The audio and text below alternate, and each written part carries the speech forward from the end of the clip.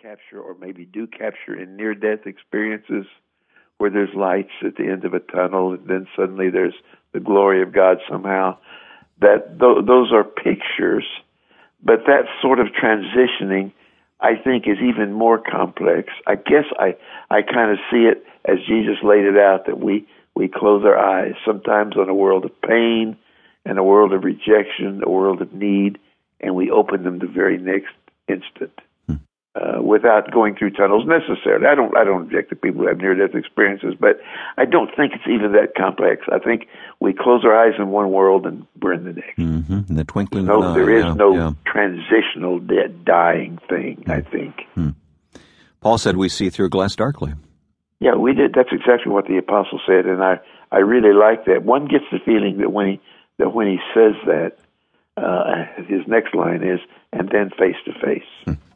You know, we shut out all of this horrible mist that we thought was earth and that was reality, and then we awake to new reality. I take a letter to C.S. Lewis in this book kind of seriously at this point, because I've always felt that when Lewis lost Joy and she died, he wrote A Grief Observed, and I wanted him to come across more victorious in that book than he did.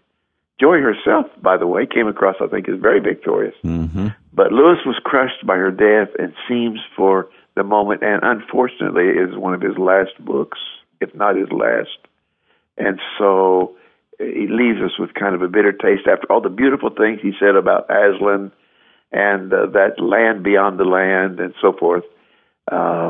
He wrote this one. So I'm trying to regain for a moment this idea that there's life instead of death. We just close our eyes in one world and we wake in the next. Let me focus on that letter for a moment, because is that an example of a letter to someone whom you did not personally know, or did you know C.S. Lewis? No, I did not know him. He died in 1963. In fact, he died the very same day that President Kennedy was assassinated. So his own death was eclipsed by the death of an American president, and I think people who had admired him and read him, as I had, much of his stuff by 1963, when he died, you know, it was just so eclipsed by the president's death that people didn't really notice. But there are in the book only about 3 or 4 letters by people, or 2 people I did not know. But most everybody in the book I did know and meet in one way or another. Norman Peale, for instance, Farrah Fawcett, Majors, her sister was a member of our church. And many of these notable people that I talk about, I did know. So these are conversations of things that were left unsaid, that were incomplete in a way. Huh? Yeah, I think so. I think they were incomplete. For instance, even in the case of Farrah Fawcett, I depend upon her last days or moments or interviews with the press, notably Barbara Walters, when she talked about her cancer and how she wanted to go into heaven full of faith, and having tried the experiences of pain, if her own pilgrimage through pain could mean something to someone else, it was a good way to leave the world. I like that about her, you know. There's just certain people in the book that were good friends, or at least I met once, that have been inspirational to me. Including a man who died next to you on an airplane. Did you know his name? You know, I never did. I don't think I ever did learn his name. To be quite honest, at the time when he was saying all this stuff, he sort of nettled me. It was a fearsome night. The storm was all about that little airplane. Scared the life out of me. I don't know how the pilot stood it. And there weren't very many people on it. It was a very small commuter plane.